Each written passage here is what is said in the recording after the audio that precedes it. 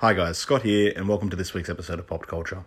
Starting things a little bit differently this week, after we recorded this episode, Jason, Monica, and I had a little conversation, and we agreed that the responsible and appropriate thing to do before this episode was to have a content warning. Now, if you've seen the film Promising Young Woman, you'll know what I'm talking about. If you haven't, I invite you to look it up and get an understanding of the film's plot. I'm not going to say anything up here, but we're dealing with some pretty horrible and crappy things in this episode in relation to things that the movie brings to light. So with that in mind, I hope you enjoy this week's episode and get a lot out of it. If you have seen the film, you'll know exactly what I'm talking about. Cool. Thanks, guys, and enjoy this week's episode of Pop Culture. If you have to say, I'm a nice guy, chances are you really probably aren't. To infinity and beyond! Rated Man! Top of the world! I'm the king of the world! Yo, Adrian! Adrian! There's no flying in baseball! Yeah, who's on first, what's on second, I don't know who's on third. Elementary, my dear Watson. What's in the box? Just what do you think you're doing, Dave? Frankly, my dear, I don't give a damn. But why male models? Why so serious? I am serious. And don't call me Shirley. Well, nobody's perfect. Go ahead. Make my day.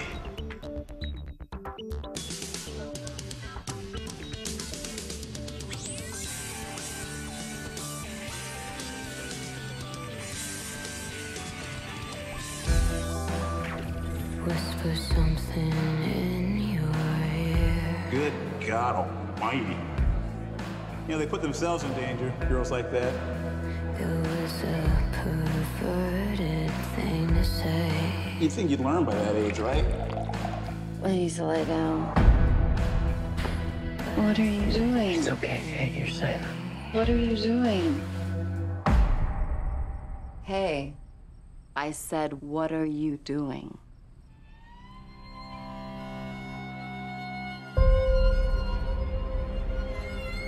Every week, I go to a club.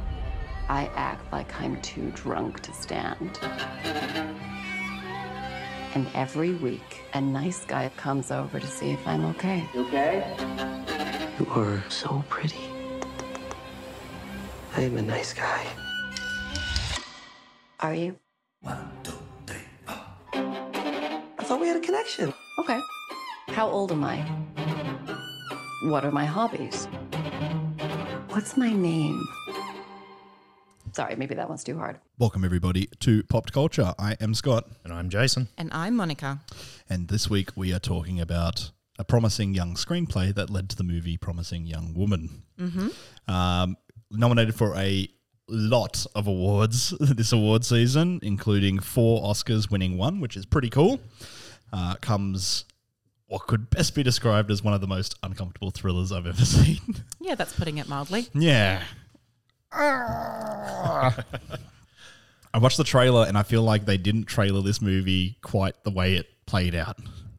It was a little bit subversive, but I think that was done intentionally. Yeah. So we watched the trailer because I'm like, my wife was like, what do you want to watch? And I'm like, oh, check this out. And she's like, okay, yeah, let's give that a go. And then we sat there on the couch like quietly like, oh, dear God, for the whole night. It's this is an intense movie. Yeah, I didn't get to see the trailer, so I'm not really clear on what you're saying. It's a little more Poppy. Yeah. Right. Well, I could see how production design, you could easily be misled by just what you're seeing there. The sort of, what would I say, candy-coloured pastels. Yeah, very that much was so. there. It was done to effect, though. It had this candy-coloured palette, even with her character. Mm-hmm. With her was costume. hiding like a rotten toffee apple, where on the outside, nice and colourful and sweet. Yeah. But then there's obviously something rotting inside, and it was always just evident. And that's a testament to the performance. It was, Carey Mulligan. Yeah. Just nailed it. Wow. Yeah. What a performance. And it's really interesting that, like, I was reading an article in Variety that was written by a woman when the trailer first came out for this movie, and it was like, oh, Carey Mulligan's not the sort of actress who's hot enough to play a character like this. And I'm like, wow, I think you guys just missed the point. Yeah. Like, amazingly. Really? And then they wrote an apology after the movie came out. So that's what I was reading about, and it was like sort of bad take journalism. It really was. And I found a lot of reviews for this movie as well did not give away a lot of the plot, because once you try to explain it, it gives it away immediately.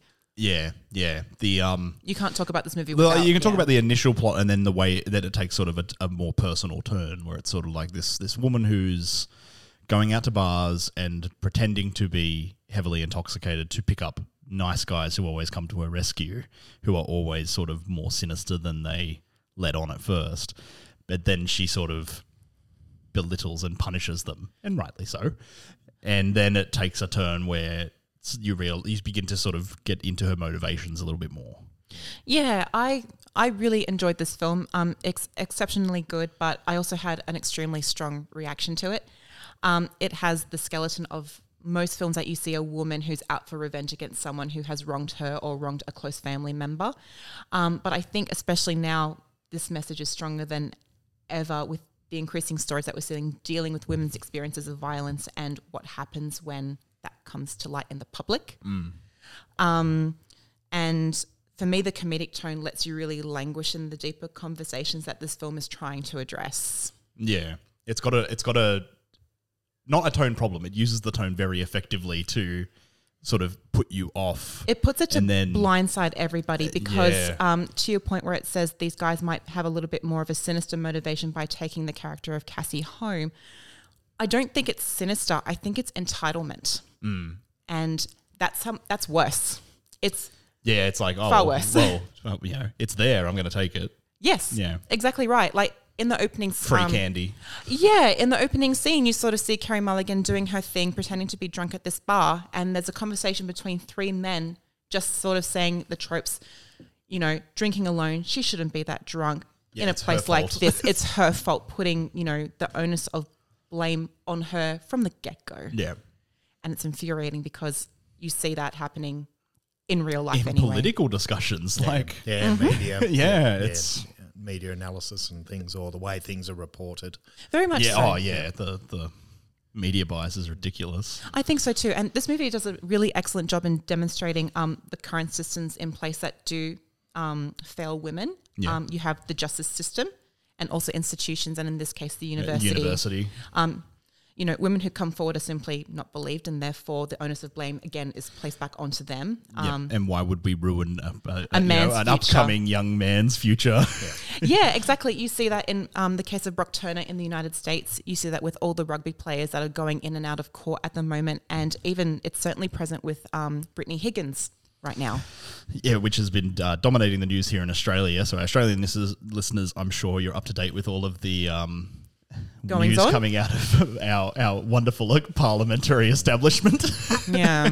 Sort of now renamed looking like you're doing something when you're not. Parliament cesspool with their marketing campaign to be like, look how active we are and how much we care. They pulled that milkshake commercial actually.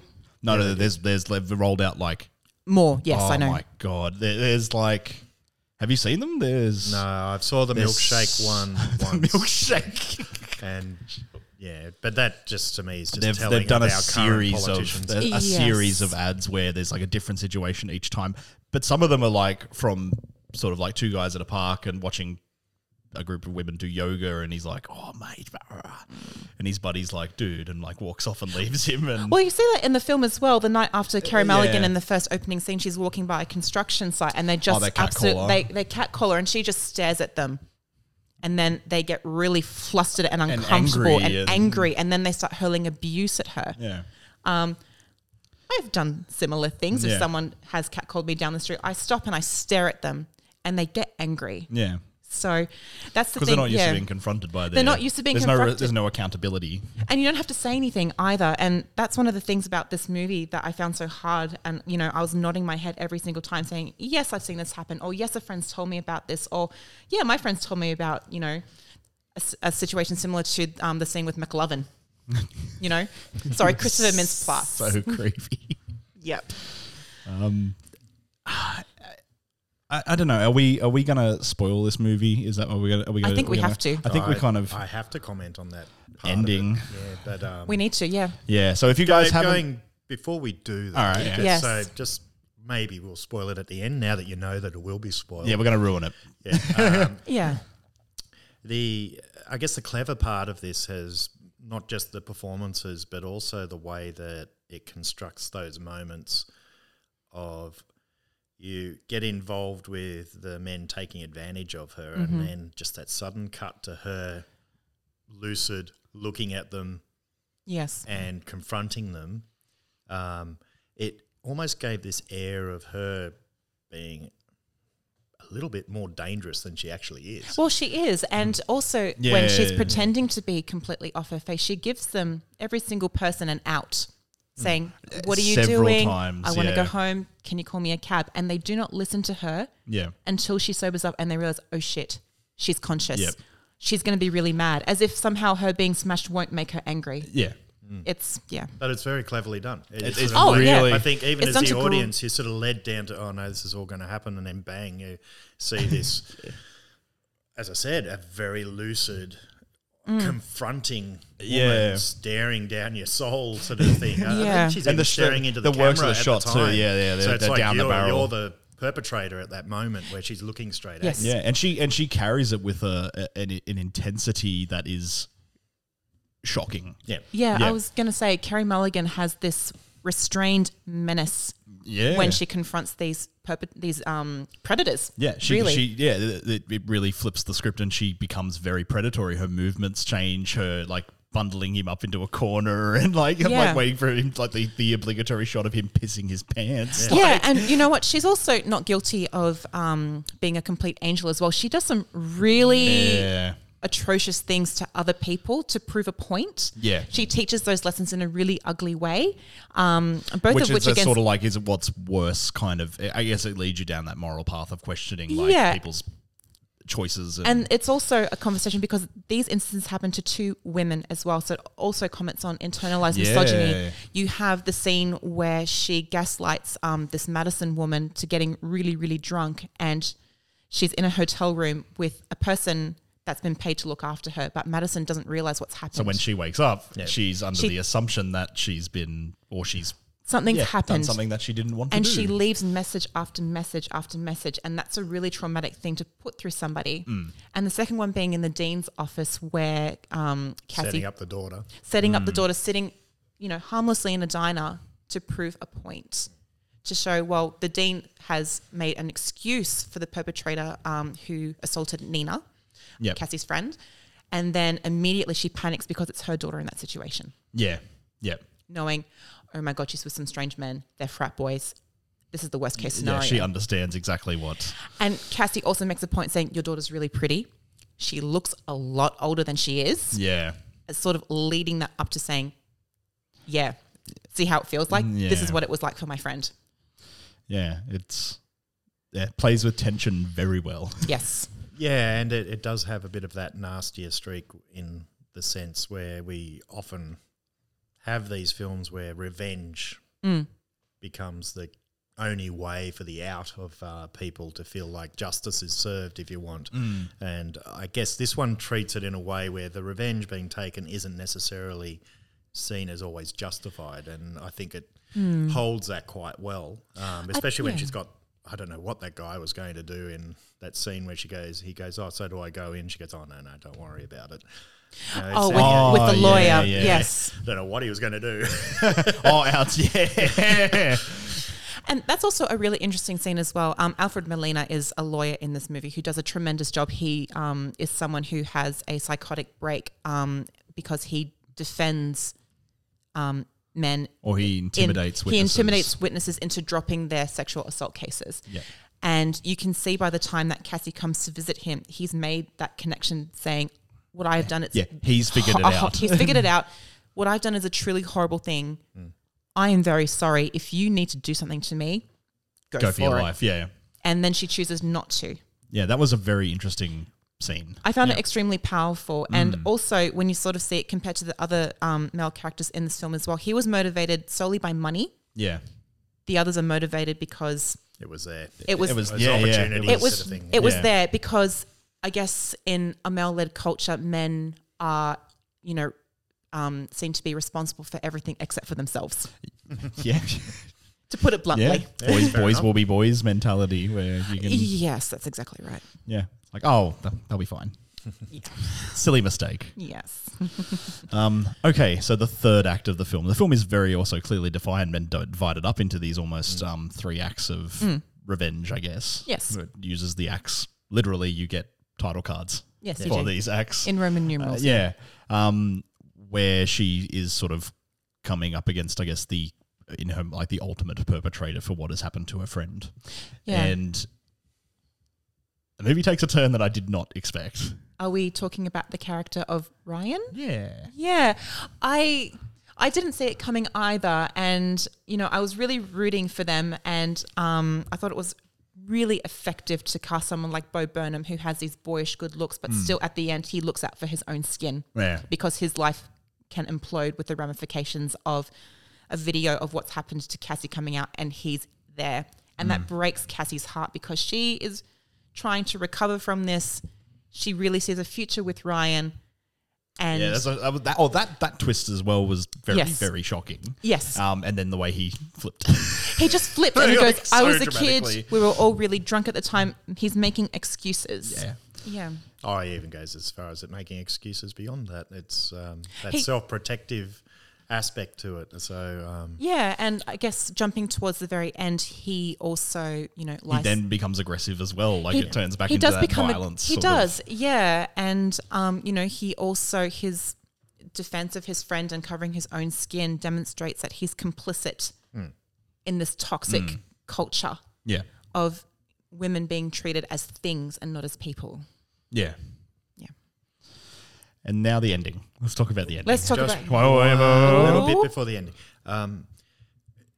This whole thing's overlaid by this bizarre relationship with her mother and father. Oh, yes. I think we've got to mention that too. I think we have to, yeah. It's like I can see why she's so broken and why she acts the way she does, because she's obviously dealing with a little more than just what happens to her friends. Yeah. It's Yes. It's so awkward. The family. It is Clancy really Brown awkward. and it was Jennifer Coolidge. Jennifer Coolidge, yeah. Yeah, and also Cassie is a med school dropout and from an affluent family. Yes. And the gift that they give her for her 30th birthday is a pink suitcase. Yeah, to go leave, yeah. Yeah. And the I loved the production design change too, from like the sort of the poppier pastel-y colours to like ceramic dogs And chandeliers. Like really plainest house you could ever imagine. You thought it was seeing. plain? I thought it was Dynasty decadent. It's like kooky and It weird. was really weird. And then like they're just sort of like their awkward family dinners that are like that sort of like, I think we all had a friend whose family was like that. Kind of weird. Yep. Sitting down, kind of structured, regimented family life and expectations for even meals and stuff. You know what I mean? Like it was really odd. And then but it really does enhance that motivation behind her and her behavior, because it does appear really a bit odd and almost psychotic in some points, but you can see that there's a whole fractured background to her that's nothing to do with the other events. Yeah. So it's just sort of like tipping points for her too. It is. I also felt it was a bit of a double life, really, going out to these clubs and pubs at night, dressing up and, and looking they go, "Wait, you're working late." Like, yeah, and as she's getting ready, she looks at videos for how to get the perfect blowjob lips and all that sort of stuff. And yeah, it's very cleverly done. It is very clever. That tutorial was also by Emerald Fennell, the director. That was her. Yeah. Oh, okay. All right, now can we talk about the ending? Yes, that left please. me just traumatized. You were traumatized. It really it shocked me. It was gruesome. Totally shocked me. Completely gruesome. Yeah. Yeah. And prolonged and Yeah. groaning in pain there, It was Scott. just like it's like it didn't. It started. So she confronts the final sort of perpetrator, and then it just At a takes Bucks party. At a Bucks Bucks party, party. his Bucks. Yeah, he's getting married, and she sort of comes in the guise of the stripper, and then she's drugged everybody, and she's planning to cut her Nina's name into him, and then it suddenly just takes this very sudden turn where she gets killed. In a really prolonged, grim death scene, and I was like, in my head, I'm like, that can't happen. It just totally. I just didn't see it coming at all. I suspected she was not going to survive to the end of the movie. I had a feeling she was actually going to die. I just wasn't expecting it to be as prolonged and torturous as it was. I feel remiss not putting a content warning, which we probably should have done at the beginning of the podcast, but she is suffocated to death, and you just see her flailing around, and this guy who is just the camera just focuses on. It just focuses on that for a good 2 minutes. There's no music, no nothing. It's incredibly shocking. And the following morning, you never see her face, but you see a pillow being lifted and all the smeared makeup. Yeah. That really hit me. And then their reactions, the way they're talking about it, and the like, dude, bro, like, you're gonna be okay, man. Not like, just it that, happens. but Like, also, but again, reinforcing that toxic culture. It's not your fault. You did nothing wrong. He's just killed a woman. Yep. And they go, even further by destroying the evidence, and they burn her body. Yeah. And then at the end, there's the sort of twist where. Thank God for that. That would have been even more like grim. Unfortunately, I find that's where it gets bad bit. Yeah. I just don't feel that she would have predicted it all that well. Yeah. Perhaps to be able to set it up so eloquently, or elegantly, I should say, for her own demise and everything. Just to have it all work that way so perfectly. And perhaps I think she did go in knowing that might happen. But I just found it just a little bit too contrived to to sort of at least give some form of justice to what was going on and make people not walk out feeling like, that was completely depressing. I kind of saw it a little bit differently. I saw it as, again, women also being told to look out for their own safety. I thought it was a demonstration of women having to be hyper vigilant of everything. So she sends everything in advance. She sends the video to the lawyer. She times these messages of what's going to happen. That is just her looking out for herself, which, I think it was like the backup plan or something like. Not just a backup plan, but just in preparation. When you sort of see these news stories hit, everyone's saying, don't walk home alone at night, or carry your keys with you to sort of form a Wolverine hand or something like that. That's women having to be extremely hyper vigilant and responsible for their own safety, and that's what I felt that it was in a very subtle way. But that's just me. I think I'm with Jason in terms of like the way they tried to tie it up, so it was a little less grim. There has to be some kind of. I can imagine how if that didn't happen, I probably would have. Yeah, I probably would have felt worse. No, I would have. It was just naturally sort of led to. Rather than consequences, rather than it all being contrived. So there has to be some sort of payoff at the end. You can't let. I'm not saying that. I'm saying that was just a little too. Like if it like they got caught. And essentially, it's something like that. Rather than sort of everything almost felt orchestrated. I was a little concerned when the police were interviewing Cassie's parents, saying she was getting better. She's had these mental problems. And then when they go see Ryan, Bo Burnham's character, saying, do you think she would have wanted to harm herself? And he's like agreeing to sort of be like... You watch the cogs like... You see the cogs turning and, I just thought, oh God, her death is going to be swept under the rug as a missing woman who was not well. Yeah. And that's obviously where I thought it was going. And I'm like, this is fucking horrible. Yeah, but it's realistic. Yeah, I almost thought it would have been more like of a gut punch and like a... really stuck with me more. Yes, absolutely. But I mean, unbelievable film. Like, wow. Yeah, not one you'll rewatch. No, I don't think I'm in No. a hurry to put myself through it again. I did one you're yeah. definitely worth experiencing. Is I what I'd say. I did watch it twice actually. Oh, I did saw you? it. Okay. I saw No, it. that's all right. I saw it when it first came out, and just to sort of refresh my memory, for this podcast, I watched it again, and I was still equally infuriated and entertained. So. But is it something you'd watch again, like for the sake of watching it again? No, absolutely. I don't think so, but it is something that I would recommend to people sort of saying, should I watch Promising Young Woman? Yeah, you absolutely should. Yeah. I think it's essential viewing. Yeah. And I like absolutely Oscar cred. Like that script was amazing. It was tight. Yeah. Carey Mulligan is unbelievably good. I would say also, surprisingly, I thought Bo Burnham did a great job. I didn't know Bo Burnham could act. I didn't know that either. I'm very familiar with his comedy. Yeah, like and the he's a stand-up funny and the guy. songs and stuff are amazing. He did a really excellent job. Laverne Cox is in this movie as well, and she was fantastic. Yeah. She was great. Jennifer Coolidge is in a role that I've not really seen her do before. Yeah, that was she's quite a turnaround for she's her. Stifler's mum. Connie Britton as well as Yes. it felt very kind of inverted to her normal powerful female kind of. She's in that role of a powerful female, but for all the wrong reasons. Yes. Which was really cleverly done. Alison Brie was really great. She was. Yeah, it's a bloody good movie.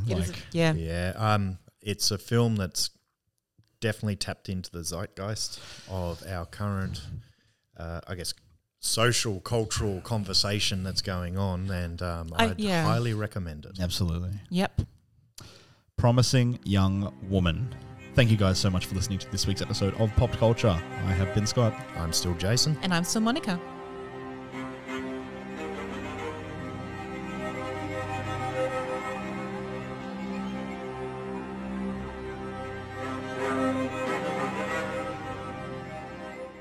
Pop Culture is produced by, recorded by Jason Eddy, Monica Porto, and Scott Souter. The clip for this week's show was the trailer for Promising Young Woman, and the song at the end was Toxic from the Promising Young Woman soundtrack. If you're enjoying the show, please I invite you to jump onto Apple Podcasts and leave us a review. It helps us expand the show and reach new listeners. And if you'd like to join us on social media, we're at Facebook, facebook.com/popculturepod, or on Twitter at popcultureau.